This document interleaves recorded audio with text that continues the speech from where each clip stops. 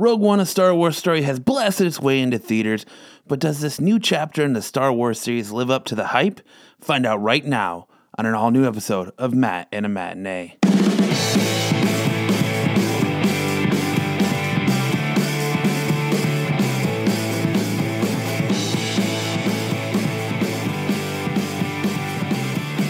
Welcome everyone to this very first episode of Matt and a Matinee, a tester episode, if you will. Just kind of kicking it off right off the bat, I want to set this expectation right now that this very first episode is being brought to you via the Absolute Geek iTunes and SoundCloud, but it's not going to be its permanent home. If this ends up being a podcast that you guys like and want me to continue doing going forward, then we might have to look at getting it its own entity, its own home, its own iTunes, its own SoundCloud, things like that. That way it'll still be under the same umbrella, but it's not going to coexist or be counterproductive to the show that we already put out on the Absolute Geek podcast. Because this is kind of more just me. I'll bring a reoccurring cast of characters on every now and then. If it's an older movie that we've all seen or something we've all seen together, or, maybe I'll even do my review episode and then bring other people that have seen the movie on for the next episode, and we'll rediscuss it, kind of a continuation. Who knows what I'm going to do with it? It's kind of up in the air. This just kind of happened because it was thrown out as an idea on a podcast by Kellen, and him and Kyle went crazy with it, and you guys kind of just got behind it and said that's something that we would want to hear. So I'm not a critic. I mean, I'm a critic, but I'm not a professional critic. I don't feel like my opinion is that heavily weighed, but obviously you guys want to hear what I have to say about it, whether it's making fun of me or this is actually something you want to hear. I figured, what the fuck, why not just try to run with it and see what happens. So with that being said, I figured what better way to kick off this first episode than by reviewing the number one movie out right now, and of course I'm fucking talking about Rogue One, a Star Wars story. Don't worry though, with this review, the way I'm gonna set up this review is I'm gonna kind of do it in three parts. I'm gonna give you my likes, my dislikes, and then the spoiler-filled section. And I will kind of let you know when I'm going into spoilers, so that way you can turn it off, you can hit that pause button if you haven't seen the movie, go out and see it, and come back and listen to what I had to say, and kind of make your own judgments from what you saw to what I say, and you can say, no, you're fucking stupid, you're wrong, or I kind of agree with you. And by all means, if you've already seen the movie and you're listening to this, let me know what your thoughts are on anything I say in the comment section below, or on Facebook, or just anywhere where you hear this.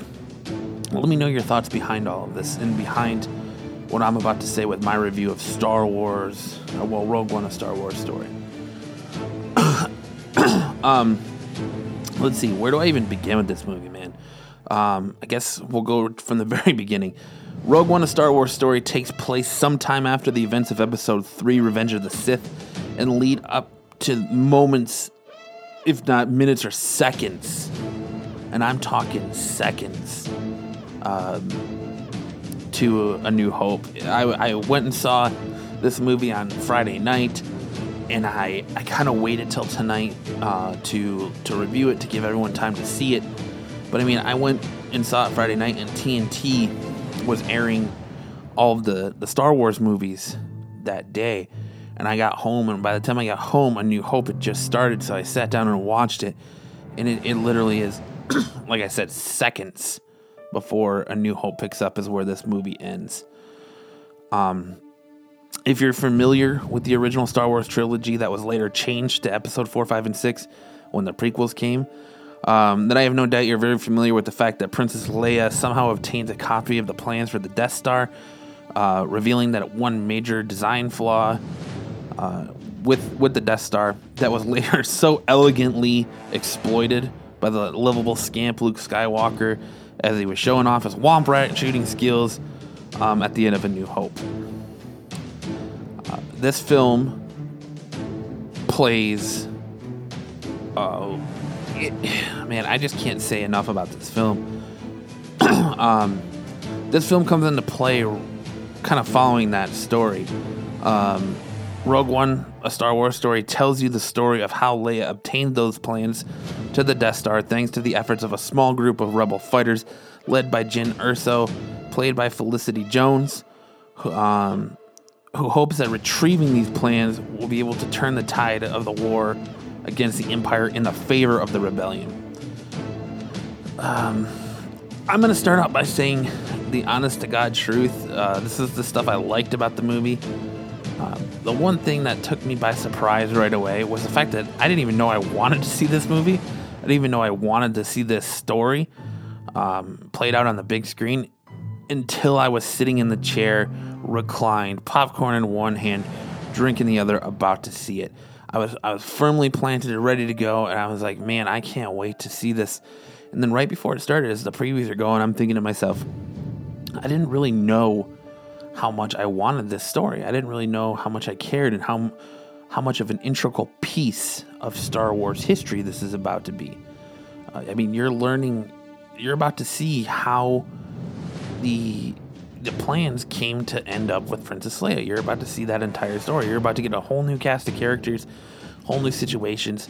You kind of already know the outcome, that they all die. If you know A New Hope, if you've seen A New Hope hundreds of times, you know what the final outcome of this mission, but you didn't know you wanted to see this mission or see it take place or even care about it really until you're sitting there about to see it.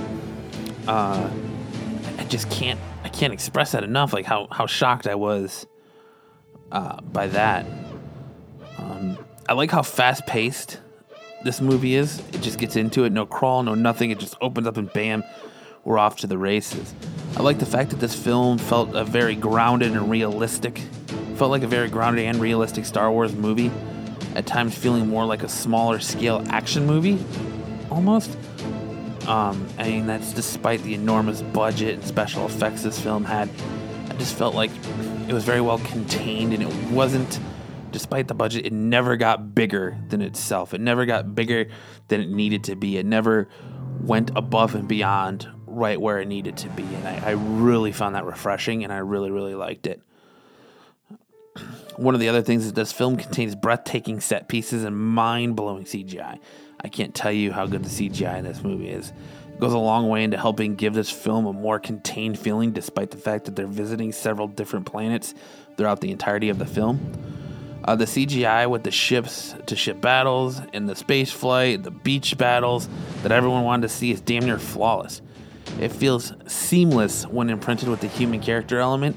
So when they're leading an attack on the beach, you see AT-ATs, you see all these walkers, and it's just there's one shot from the rebel fighter's point of view where he's looking up at the AT-AT, and you just get a feeling of how massive they are and the scale of them, and it almost gives you chills sitting in your seat, like the size of these things. So they did a really good job of scaling this movie.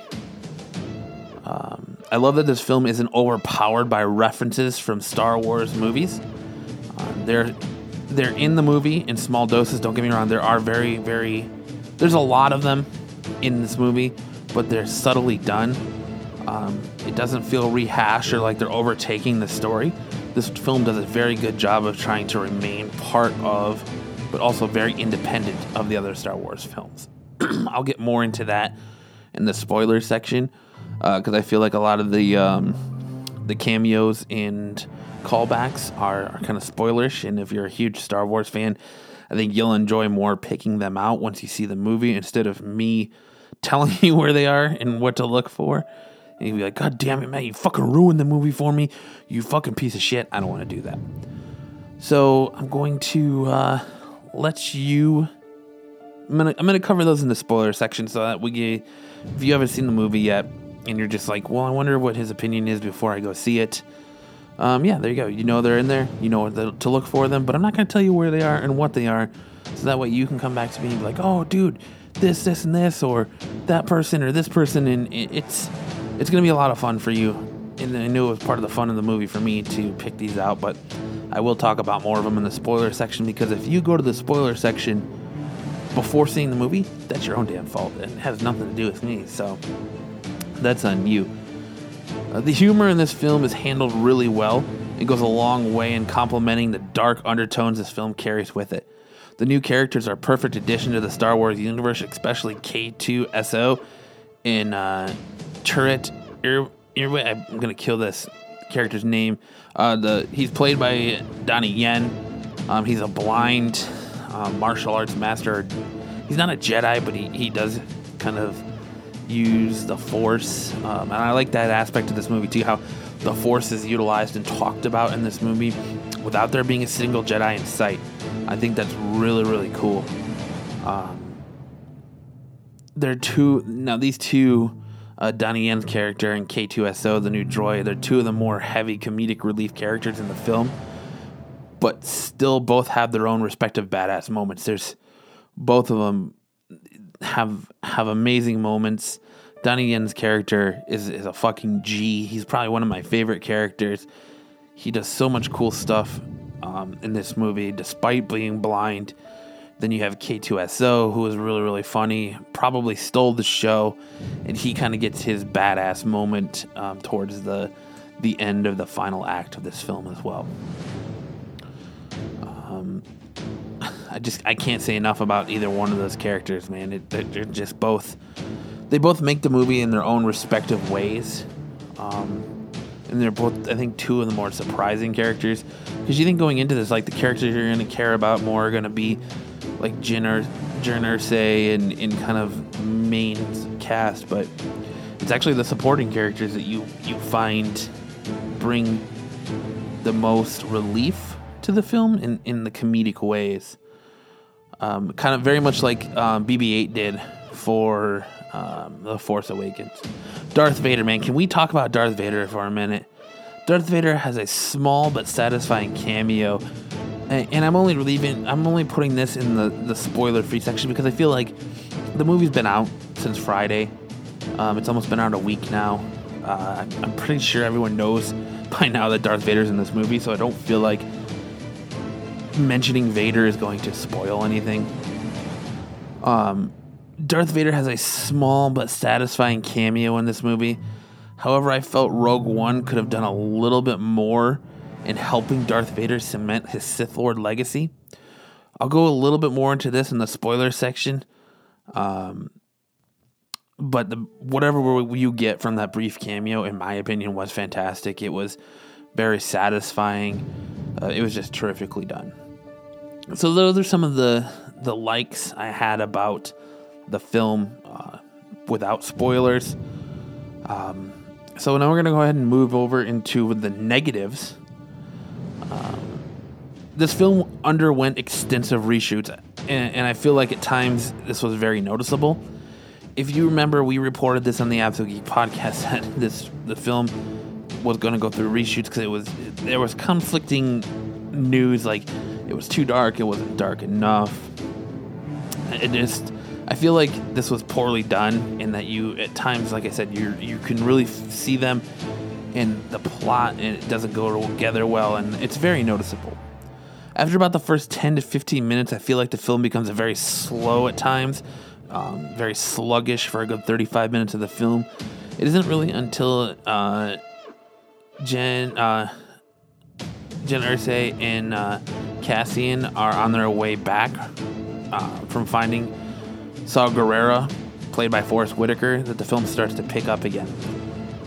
They have to go find Saw Gerrera they're trying to get her to convince him to join the rebels once again, because he kind of defected and he's kind of just doing his own thing and attacking the Empire on his own, and in exchange it's kind of hurting what the rebellion is trying to do. I feel like the characterization in this film felt very sloppy and poorly set up at times. Jyn Erso is really the only character we're given a reason to care about and root for, other than to be one half of the comedic relief and have a few badass moments. It felt like Donnie Yen's character was kind of lacking depth. In this film, his character has a friendship with Wen Zhang's character that has really no reason or backstory to drive it. There are moments later on in the film they'll have you kind of questioning why they care so much about each other.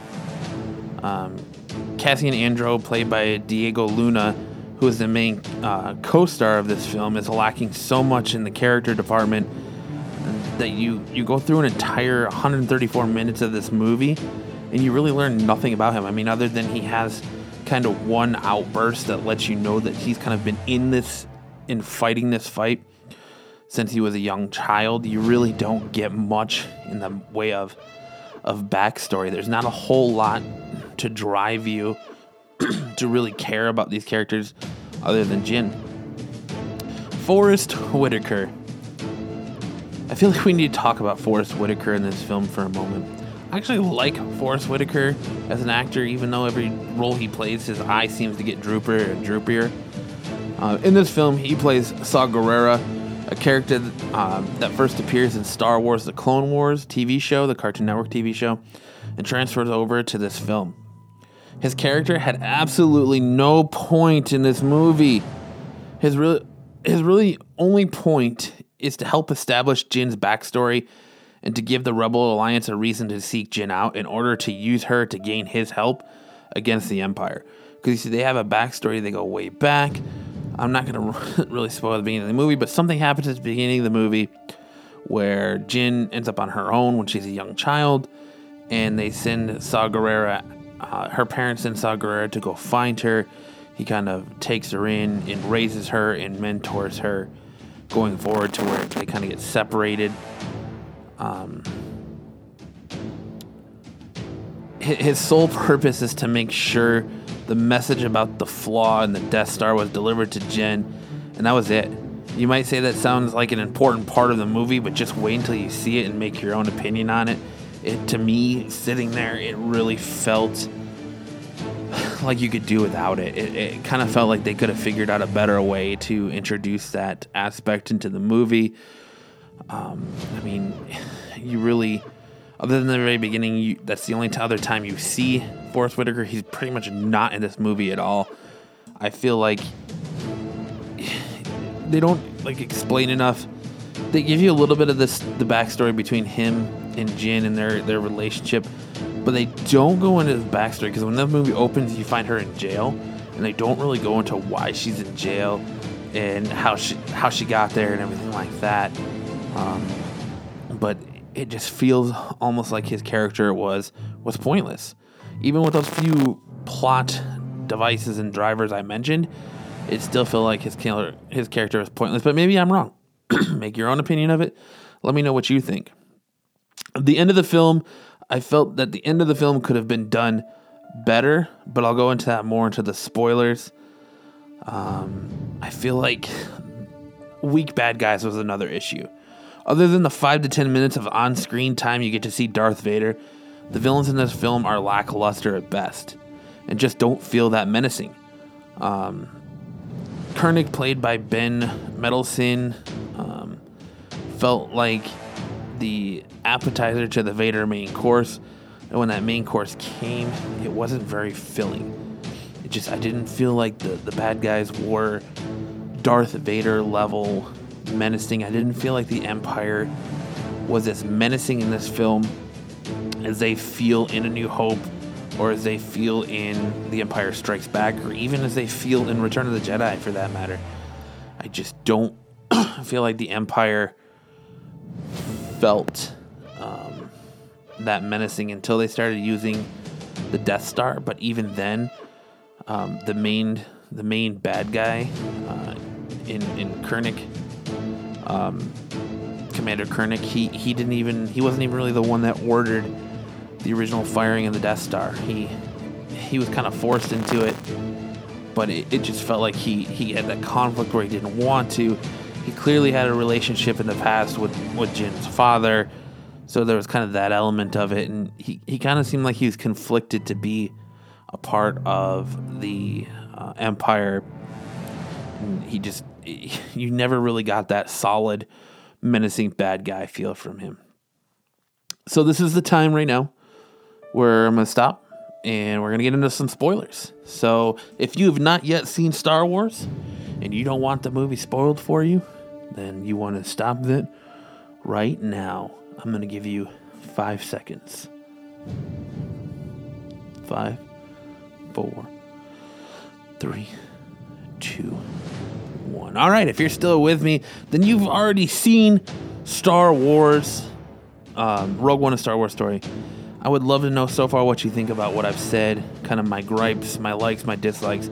I'd love to know your opinions on them, so let me know in the comment section below or on Facebook or Twitter or wherever you want to let me know on social media that you can find me. Let me know what your thoughts, what you liked, what you didn't like about Rogue One up to this point. So let's go ahead and get into some spoilers here. One thing I really enjoyed about this film is how it explores the not so squeaky clean side of the rebellion, especially when Cassian shoots an informant in the back when he gets the information he needed. You know, when he's like, give me, tell me what you know, tell me this information. The guy's like, I gotta get out of here. The Empire's coming.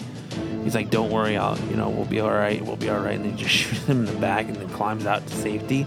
I thought that was pretty cool to see that these guys are kind of in it and they know that they're going to have to do whatever needs to be done in this situation. Actor Riz Ahmed plays a defected Empire pilot, and he delivers a well-received performance in the film. He kind of has a big role as he is one of the Galen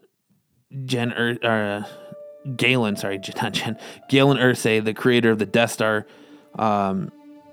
He gives them a message to be delivered to the rebellion about the weakness he created in the Death Star. But his character also offers us one of the weirdest kind of pointless scenes in the film, when a tentacle monster is kind of used to give him some sort of lie detector test, and yet we still didn't learn anything of importance about his character that would give us a reason to care about him. Like, even through that lie detector, we really got nothing out of it. It kind of like left him like brain dead for a minute, and he had to be reminded that he was the pilot and that he did all this stuff. And it was just kind of a weird scene. I didn't really need to see,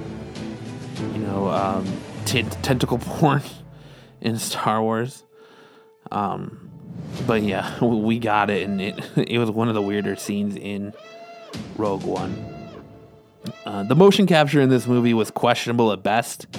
In the beginning of the film, you get to see this amazing shot of Grand Moff Tarkin, played by the late, great Peter Cushing, his reflection in the window of the Death Star. And it was done in such a tasteful way that this could have been the only scene he was in. It would have been very, very satisfying. But then he kind of turns around and continues to be in the majority of the movie after that. And I found it kind of looked, to me, a little bit out of place.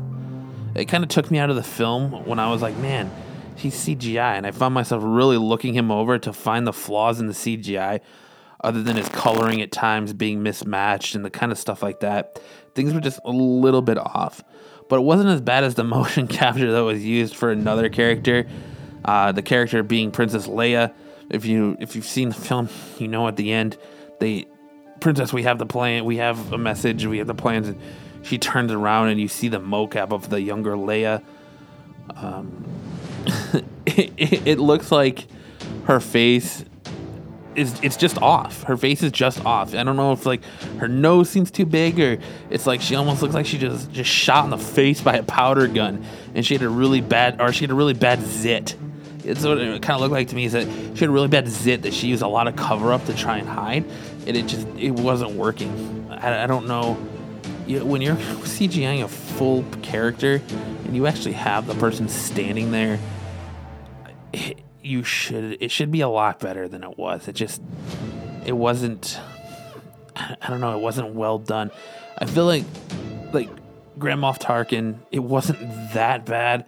It was still pretty noticeable that it was CGI, but it wasn't as bad as Leia. I feel like, and I've seen a lot of people right now like tearing down the Grand Moff Tarkin CGI'd character, but I didn't think it was as bad as Leia's. Like, yeah, there was times you notice the discoloration, or he's brighter than the rest of the scenery, or his coloring is just off and it doesn't look natural.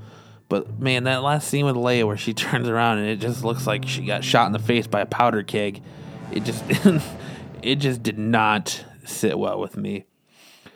Like I said earlier, this movie was filled with callbacks to A New Hope that were very well done and didn't overpower the tone of the film. It was a nice touch getting the cameo of C-3PO and R2-D2, as well as seeing the guys that Luke Skywalker had a run-in with at the cantina. And I'm sure they still wouldn't like to see him, or wouldn't like his face, or like him even to this day. Like I said, it was kind of a subtle run-in where you get to see him. C-3PO and R2-D2 was noticeable. It was subtle, but it was very well done. Same with the cantina guys. Getting to see the Death Star in action from a point of view of actually being on the planet was awesome.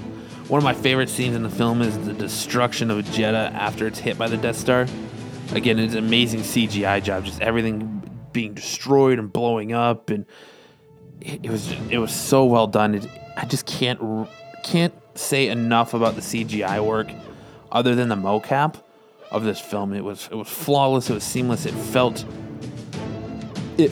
perfect. It felt really well done. You would be hard pressed to find a part in this film where the CGI was loose and you could really tell, other than the mocap, that it was all CGI'd.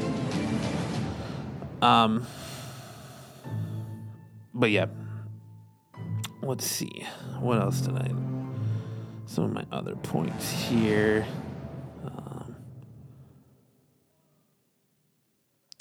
This film does a really good job of putting to rest the age-old debate that goes back years upon years with Star Wars fans about the weakness in the Death Star.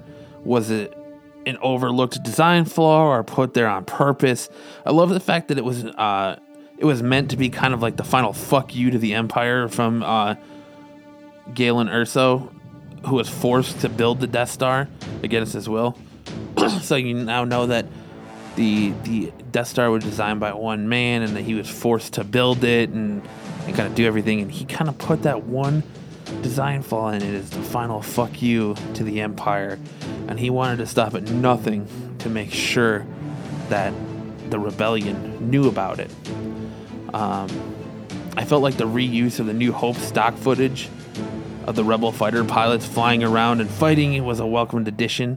It kind of felt like there was a missed opportunity at the same time, as they could have used and given us more Porkins, man. Poor Porkins. We could have got a little bit more Porkins in this movie.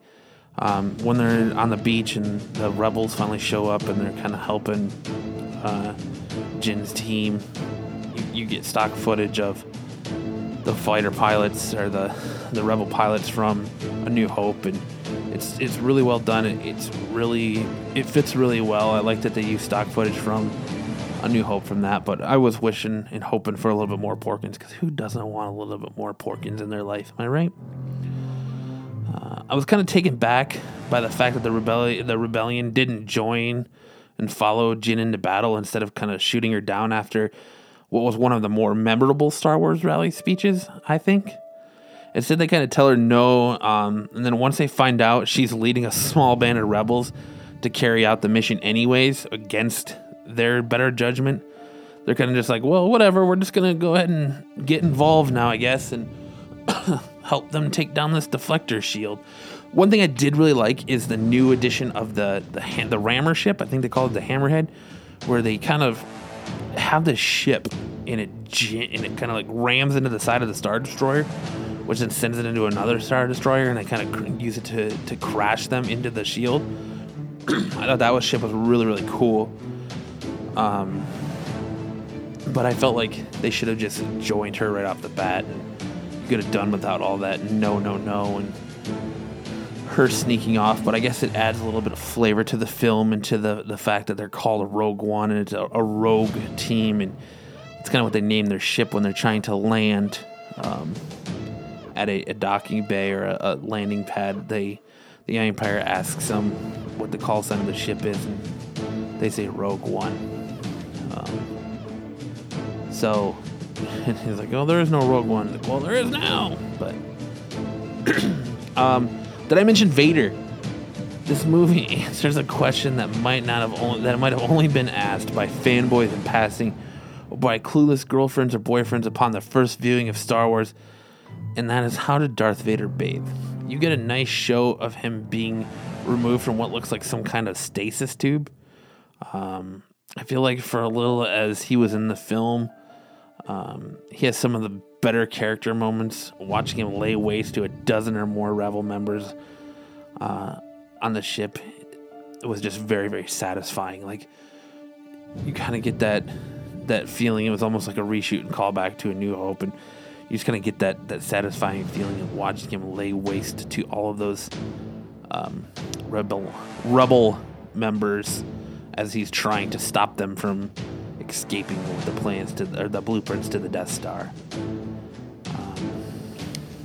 One place I felt this film was really lacking was the ending. We all know that everyone in this movie was going to die. A New Hope tells us that. But I felt like the deaths in this movie could have been used to elevate the legend of other characters. For how important this mission is to the lore of Star Wars, they really do a weak job of making you care enough about the characters to make their death even really relevant other than Jyn Erso. The film ends with Jyn and Cassian holding each other as they wait to meet their doom. As the planet is being destroyed by the Death Star and everything is coming down around them. However, they are standing there for an awkwardly long amount of time. Like, you could have run and found another ship to escape in the amount of time. They're standing there. But instead, they sat on the fucking beach for a really long time, to the point I started having flashbacks to Titanic and that fucking floating door. She could have been like, get your fucking ass up. We have to move. Just like Rose could have moved her ass over on that fucking door and made room, but instead she wanted to take a seat on the beach and watch the destruction and wait to die. Just like Rose wanted to hug that fucking door and make my man Jack freeze to death. Come on. It would have been a better ending to have Vader like force choking the shit out of Jyn as she handed the plans off, and then Cassian tried to save her, but he gets run through by Vader's lightsaber. To me, that would have just been a stronger ending. I know that they did extensive reshoots, and I know that the ending was something that was reshot, but I feel like the ending they went with is very weak. They spend 134 minutes, well, probably less than that because it's the very end of the movie, but they spend, I would say, 125 minutes trying to give Jyn this feeling of a strong, empowered female character. And then all of a sudden they want to give her this love interest, and I don't feel like the love interest angle needed to be done. I feel like it more hurt the character than helped the character. She didn't need to have a full-on make-out session while sitting on the beach with Cassian. She could have found a ship. I feel like there was plenty of time for her to find a ship. There could have been ships all around her. She's on an island that's inhabited by the Empire. There could have been ships everywhere that she could have got to and flown away before this planet blew up. And I understand everyone was going to die. So it kind of felt like they were like, well, everyone's got to die, so this is a great place to just kind of let them fucking die. And I'm not kidding. I really had flashbacks to Titanic, and I'm sitting here like, okay, move, do something. Come on, get up, let's go. And she just kind of fell to her knees, and they waited to die.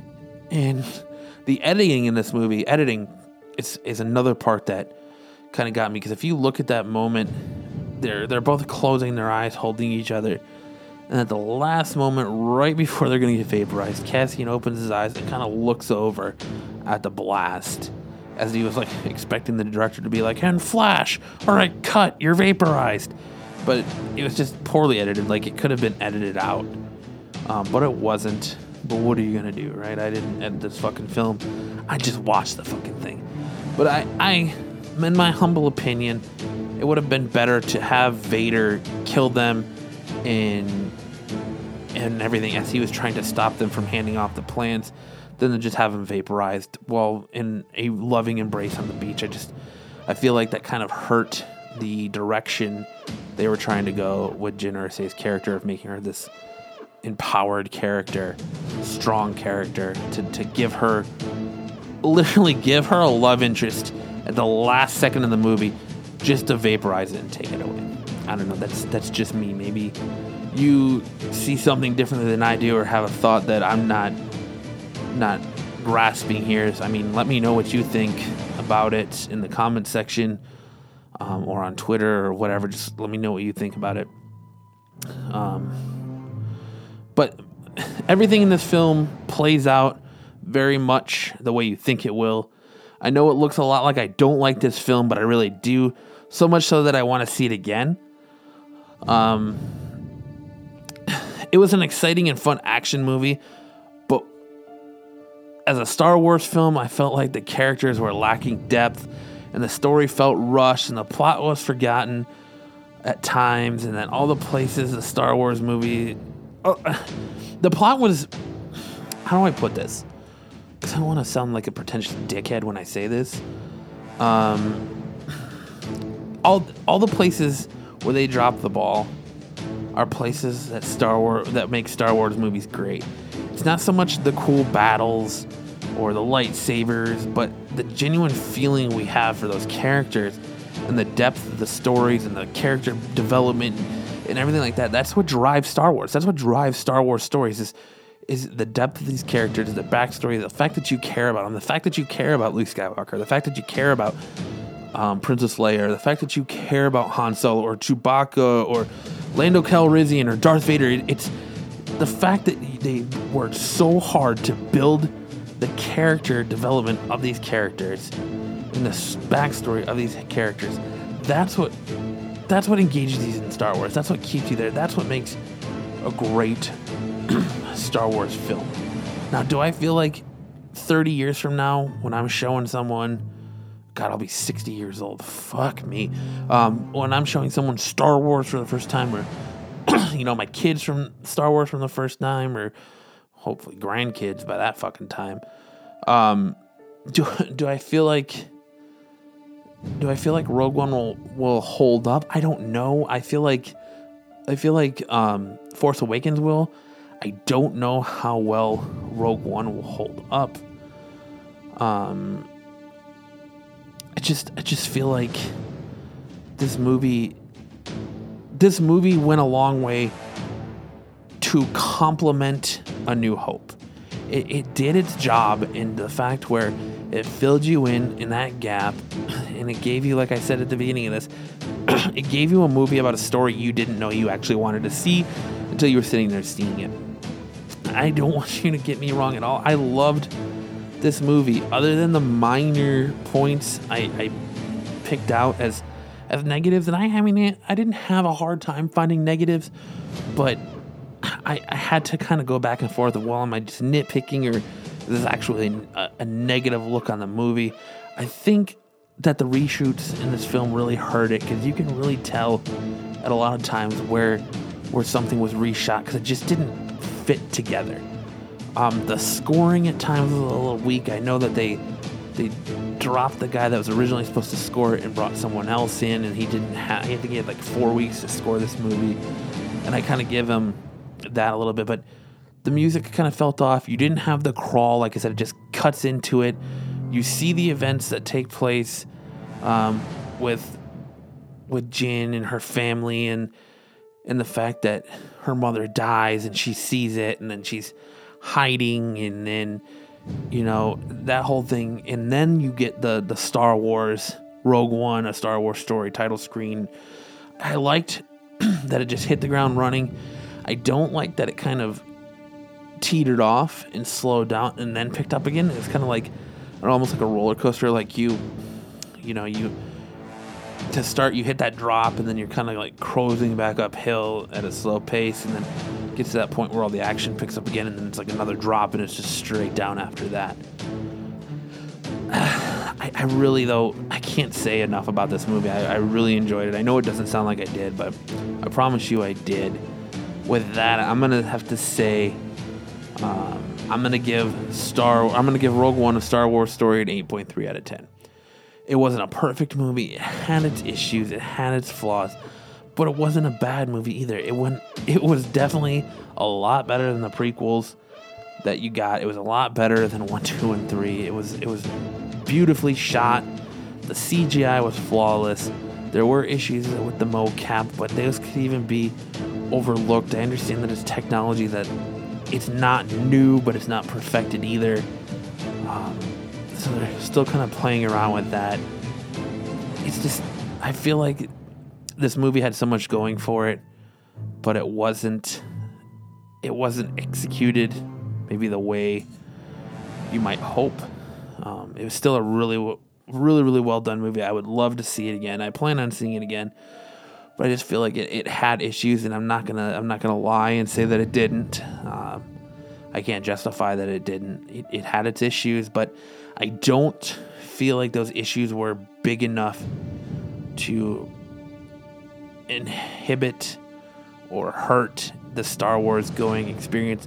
And I think as a bridge movie, it was phenomenal. Bridging into episode 4, like I said, it literally, the movie ends when the ship is trying to outrun the Star Destroyer, and they hand Princess Leia the plans. It literally ends before she sends the "Help me, Obi-Wan Kenobi, you're my only hope" message, and that's phenomenal. And like I said, I came home, started watching A New Hope, and it literally picks up right there. It's like boom, drop you right back into it. So I would recommend, I think that's the best way to enjoy Rogue One and get the full extent of Rogue One.